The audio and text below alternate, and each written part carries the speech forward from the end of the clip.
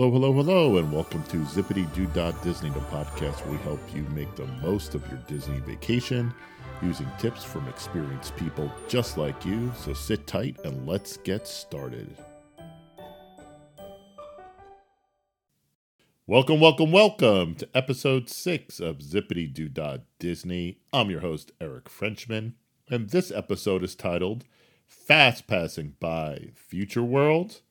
Future World is located in Epcot, and it's considered to be the front of the park and not the back of the park, which is the World Showcase. We're going to take a look at the current state of what was once known as the experimental prototype community of tomorrow.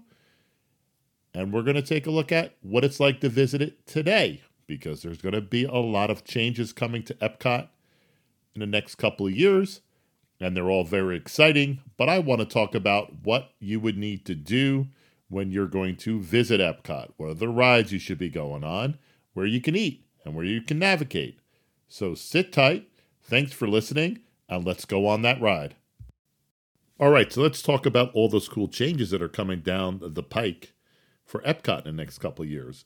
First of all, they're going to be redoing the front entrance to the park. They're going to move the legacy photo exhibits outside of the park entrance. They're also going to be adding in a new Ratatouille experience in France. There's going to be a new fireworks and laser light show. They're working on a new Guardians of the Galaxy roller coaster ride. And also, and I think it should be ready by the time we go for our annual Christmas to New Year Disney vacation, they're going to be opening up a new space restaurant. So there's a lot of changes coming to Epcot. We're not going to talk about them today, or that's all we're going to talk about them today, right in the beginning, because a lot of these changes are a year or two down the road, and I want to make sure that my friends and family that are listening know how to navigate Epcot. So let's talk about navigating Epcot. Hey, before we start talking about Future World, I just read the other day about even more changes coming to Epcot. So rather than re-recording this whole thing and doing a ton of editing, I'm just going to interrupt your previously scheduled podcast to let you know that Spaceship Earth is going under major renovations. The Living with the Land Pavilion is being changed. I still think I saw some rumors that there's still going to be Soaring's going to be available with a different entrance. And then Living with the Seas is going to be changing. So I don't know the shelf life on this podcast, this episode, but I think it's going to be pretty good for at least the next year. But if you're going to go to Epcot, you better check out what kind of changes are going to be being made before you plan out your visit. So let's go back to our regularly scheduled podcast. Let's talk about that Epcot layout. Epcot is huge. There are two main parts to it. There's Future World, and then there's the World Showcase. Lucky for you, each of them has their own entrance. Future World has their traditional front entrance where you get let off if you're taking a monorail, if you're taking a bus, or if you took a cab or a lift. They're going to let you off at that part of the park. If you're lucky enough and you're staying at an Epcot resort or a Hollywood Studios resort, or even if you're at Hollywood Studios and you're navigating your way back to Epcot, you take this really cool, you could take the boat system. Did you guys know about that boat system? So it runs from Hollywood Studios over to Boardwalk Beach Club, Yacht Club, Swan and Dolphin Hotel, so they each have a stop. And then it takes you right to the World Showcase entrance for Epcot. If you're lucky, you want to use that entrance because it's way less crowded. Many times when we're there between Christmas and New Year's, there's almost no wait at the World Showcase entrance where the Future World entrance is jammed. But if you are going to do that, and I don't really recommend taking the World Showcase entrance if you're planning on going to Future World, because it's way out of your way. To go from one end of Epcot to the front is a long, long walk. And if you have strollers, or you have older family members and they're on turtle mode on their scooter. Yes, Mom, I'm talking about you. It's going to take you a long time to go from the World Showcase entrance to Future World. But if you can use it, definitely take advantage of the World Showcase entrance. Now, back over to Future World, let's say that's how you're coming in. You're going to walk right up. You're going to see Spaceship Earth right in front of you. And as you walk past Spaceship Earth, you're going to come to a pavilion. You're going to see, right now, you're going to see a big board with all the wait times. And then there's pin trading. Then you'll see a fountain in front of you, which is really cool. And then straight ahead, you're going to see the World Showcase, but we're not going there yet. But just to give you an idea of how to navigate, towards the left would be Mexico, and towards the right is going to be Canada. But let's ignore that for a second.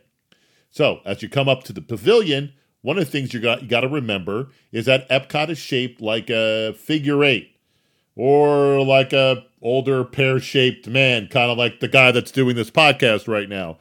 So it's kind of like got a big bulge, and it doesn't sound so, I'll go for it. Right in the middle, and at the top is World Showcase, and then you have Future World. Anyway, so towards the right of the figure eight, on the right side, is going to be Living with the Land and Living with the Sea. So that's where you're going to find Soaring. And then also character spot for pictures. And then towards the left-hand side is going to be Test Track, Mouse Gears for shopping, and also Mission Space. So that's the part of the park we're going to be talking about today.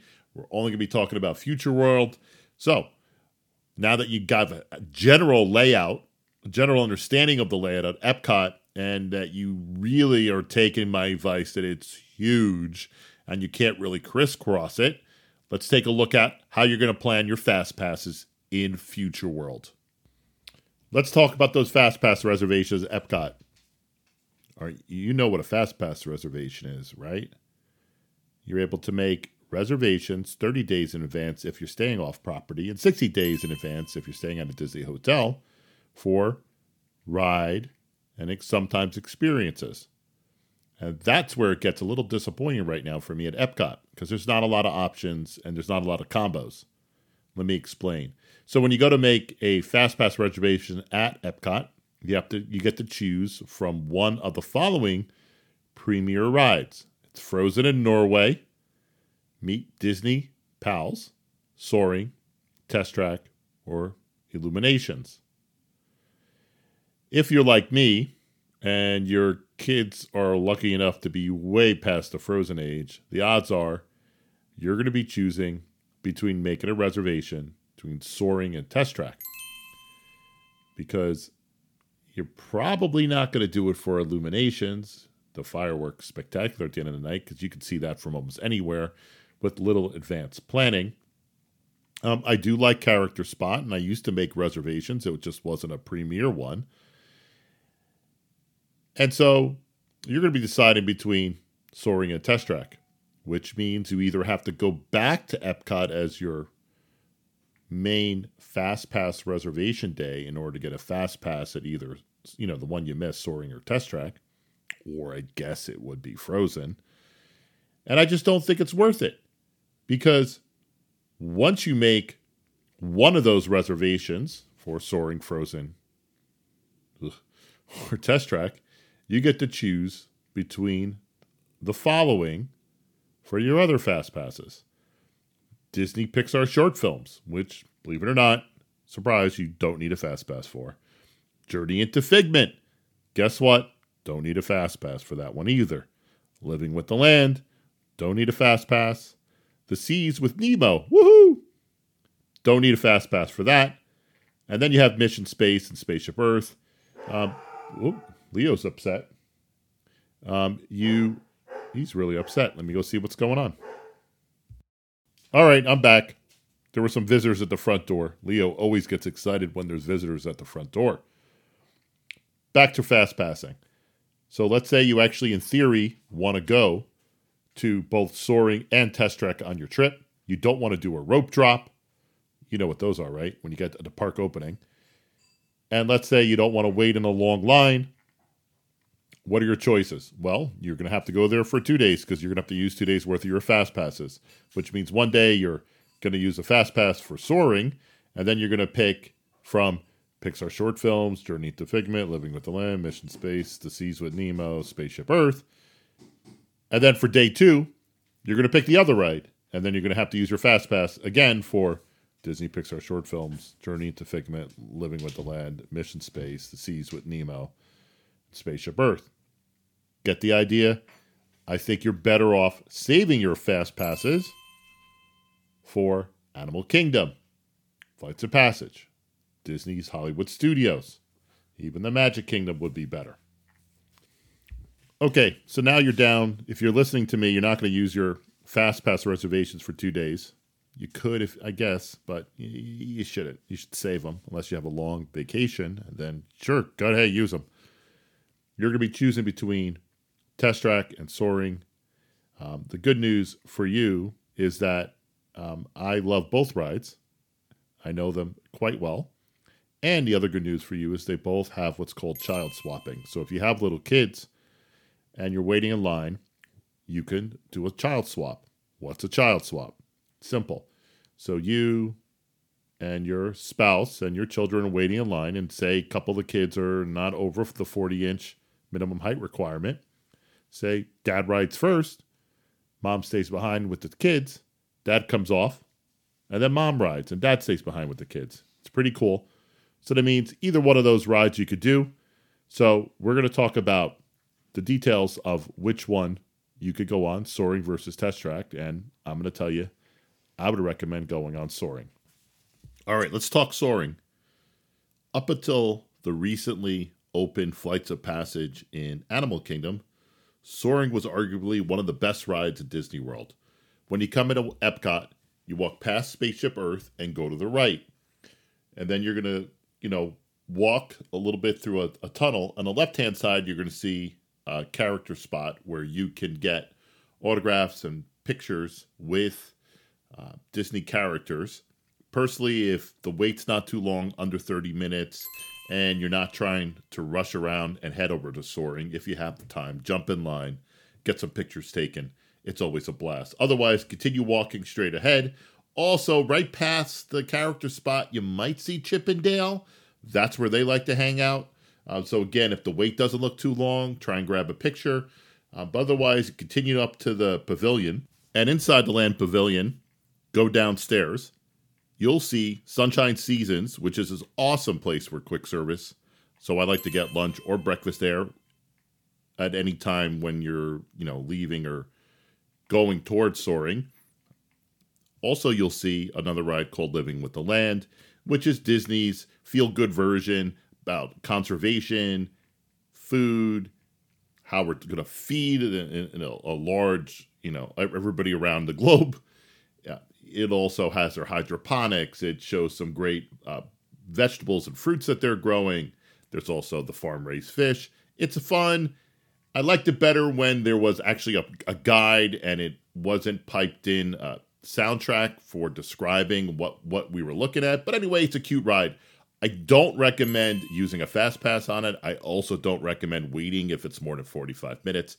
But it's a 30-minute wait and you're going towards Soaring or you're just off, hop on. It's a lot of fun. Finally, let's talk about Soaring. Soaring is, up until Flights of Passage, like I said before, it's probably one of the best rides at Florida's Disney World. It simulates flying through parts of the world. It pipes in water. It sprays you with water at certain points. There's also, if you're paying attention, they pipe in smells. It's a blast. The one thing I always tell everybody is make sure you don't look up or down.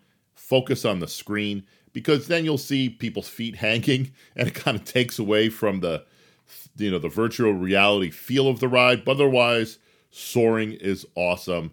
If you don't have a fast pass for it, I wouldn't mind waiting 45 minutes in line. The line moves kind of fast, and also there's this at the end where you check in fast pass to sort of combine everybody, and then it takes a little longer to load. So if it's around a 30 to 45 minute wait, I highly suggest waiting. I don't know about an hour wait, but maybe if you're really desperate and you didn't get a fast pass for it. All right, so that's the area around Soaring. There are some other things to do on the right side of Epcot, especially Living with the Seas. But let's swing over back towards the center. Make believe instead of going right towards Test Track at the beginning, you go left. And what you'll see right in front of you is Mouse Gears, which is one of my favorite shopping spots in all of Disney World. For me, outside of Disney Springs / Downtown Disney, it's the best spot for shopping. Large selections of hats, clothing, gadgets, whatever you want, toys. If it's Disney, you could pretty much find it there. 9 times out of 10, we walk through Mouse Gears to get to Test Track. Hopefully you get through there without damaging your wallet or your Magic Band too much. But you'll see Test Track and Mission Space. Oh, before we head over to Test Track, there are some decent food kiosks, some coffee back there that we sometimes snack on, and also there's a good spot for bathrooms.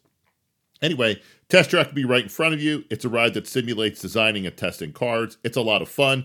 In the beginning, you and your partner, assuming you're not by yourself, design a car across multiple facets, and then after that, you wait in line, and then when it's your turn to approach to get into your car, you're going to scan your band. Now, make sure you ask the Disney employee when you should scan your band, because sometimes it doesn't sync up with the car correctly, and then you actually won't see your results as you're going through the ride.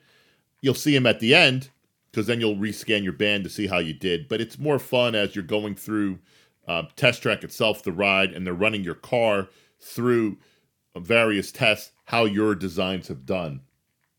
So it's a lot of fun. At the end, you'll get a picture. Especially make sure you scan your band if you just to double check to make sure your photo gets put on your Magic Band. But it's a lot of fun, and then after you get out, you get to see how your car design did versus everybody else's. There's also a GM showroom. There's some cool cars in there, of course, and then there's the merchandise. So once you come out of there, towards the right-hand side is actually going to be Mission Space. It's not a premier ride. I do love to go on Mission Space. It simulates a space mission to Mars. It's a lot of fun. There's a green. There's an orange. The green doesn't have as much G-force. The orange will, at a minimum, make you feel a little queasy. Sometimes it can make you a little bit sick to your stomach, depending on how much you ate beforehand and depending on how you do with G-force rides. But it'll fade. Don't worry about it. If you're really concerned, chew some gum, have some candy. Sometimes the sugar will help you with the G-force. But anyway, it's a blast. I always go on the orange ride. In fact, I would wait 30 minutes for that ride if you don't have a fast pass. But assuming you listen to me in the beginning, the odds are you do have a fast pass. And for right now, that's all you could do on the left-hand side of the park, unless there's a festival going on. And then there's some things you could do in one of the pavilions back there. But anyway, swing back towards the center. Right to the left of Starbucks, you're going to see a little hidden gem called Club Cool. And that's where you could get this, free drinks. Yes, I said free drinks. It's a Coke store, but with a little spin. It has sodas from around the world that you could go in and try. It's a lot of fun. Some of them are pretty gross, but I always like to taste them. Plus, you get some cool Coke souvenirs. And the final thing that's over sort of this pavilion, they'll close off the left and the right side for the most part. We're going to come back to Living with the Seas. But there's the beautiful fountain in front. The fountain will dance to music. It's a great spot to take pictures. It's also a great spot to meet friends if you get separated. So now we're going to go back towards the front a little bit. We're going to talk about Spaceship Earth. Okay, let's go back towards the front entrance and head to Spaceship Earth. So as you come up, you see it. It's that giant, large globe in front of you. And you're probably wondering why I didn't mention it earlier. It's because it's not a premier Fast Pass right now. I do think you should get a Fast Pass for it. It's also a premier photo spot. And the ride's been around forever. They've updated it. It's a classic. It's a lot of fun. It's a slow-moving ride through the growth of communications on the planet. They updated it so now that you could personalize your own future. It's fun. It's a classic. You have to ride it. It's just not Test Track or Soaring. If you're coming by the entrance, when you're coming up to the entrance to Spaceship Earth, one little tip, on the right-hand side is an Art of Disney store, which we always visit for cool art, some pieces, some cool things. Even if you're not going to buy, it's a great place just to browse. Backtracking. So if you headed back over towards Soaring, instead of going to Soaring all the way down to the right, There's Living with the Seas, which is this really awesome aquarium. You could either enter through the exit, boo, or you go through the main entrance, which is a slow-moving Finding Nemo ride, which is obviously the way you want Finding Nemo, which is obviously the one you want to do. But if you wanted to cut the line, go in the exit through the gift store, and then you'll be in the aquarium. It's definitely worth the time. There's also back there a Turtle Talk with Crush. That's always a lot of fun. There's a huge tank, fish tank. I mean, it's awesome. And finally, there's only one other ride left in Future World, which is A Journey into Imagination with Figment. Figment is this cute little purple dinosaur. The ride takes you through the Imagination Institute. I haven't been on it in about 10 years. I always make a fast pass for us. I always want to go on it, but I get distracted with other things going on in Epcot, especially the International World Showcase. But it's a lot of fun. If you have kids, I highly recommend it. And that's it.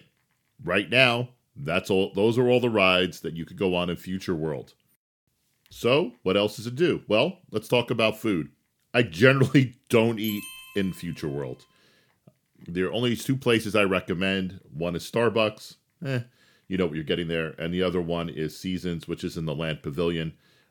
That's the best spot. There's also two other sit-down restaurants. There's the Garden Grill, which is also in the Land Pavilion, and Coral Reef. Both of them are pretty decent. I haven't visited them in years. Garden Grill is a family-style restaurant. It rotates through the Living with the Land exhibit. It also features Chip and Dale and Friends, so it's character dining. It's okay. I haven't been there in a few years. Again, when you're in Epcot, the odds are you want to go over to the worlds where the food's going to be much more interesting. Also, in Living with the Seas, you're going to see the Coral Reef restaurant. Surprise, it's a seafood restaurant. It's actually pretty decent. It's a good restaurant. It features everybody gets a beautiful view of the large tank in the aquarium. I haven't been back in years, again, because for the most part, when we're at Epcot, we want to go into the World Showcase where the food is, the better food is. But if you want to eat dinner in Future World, I do recommend the Coral Reef. So we talked about rides, we talked about eating, we talked about navigating to the park, and we talked about shopping. So in summary, when it comes to Fast Passes at Epcot, right now, I only recommend using your one day's worth of Fast Passes. So you're going to have to decide, what are you using a Fast Pass for? Are you going with Soaring or Test Track? And then fill it in, trying to get either to the park opening and hitting Soaring or Test Track, whichever one you didn't make the Fast Pass reservation for, reserving Spaceship Earth and reserving Mission Space. Try and also get Character Spot pictures, as long as the line's not too long. For food, again, I'm not usually doing a sit-down, so it's either going to be Seasons in the Land Pavilion or it's going to be Starbucks. And finally, don't forget to do some shopping at Mouse Gears. It's one of my favorite spots. And that's it. That's Future World. That's the end of episode 6. It's our part 1 of 2 of looking at Epcot. I'm not sure if we're going to come back with part 2 right away. I have another idea in my head for another podcast. But thanks for listening, and thanks for going on this ride.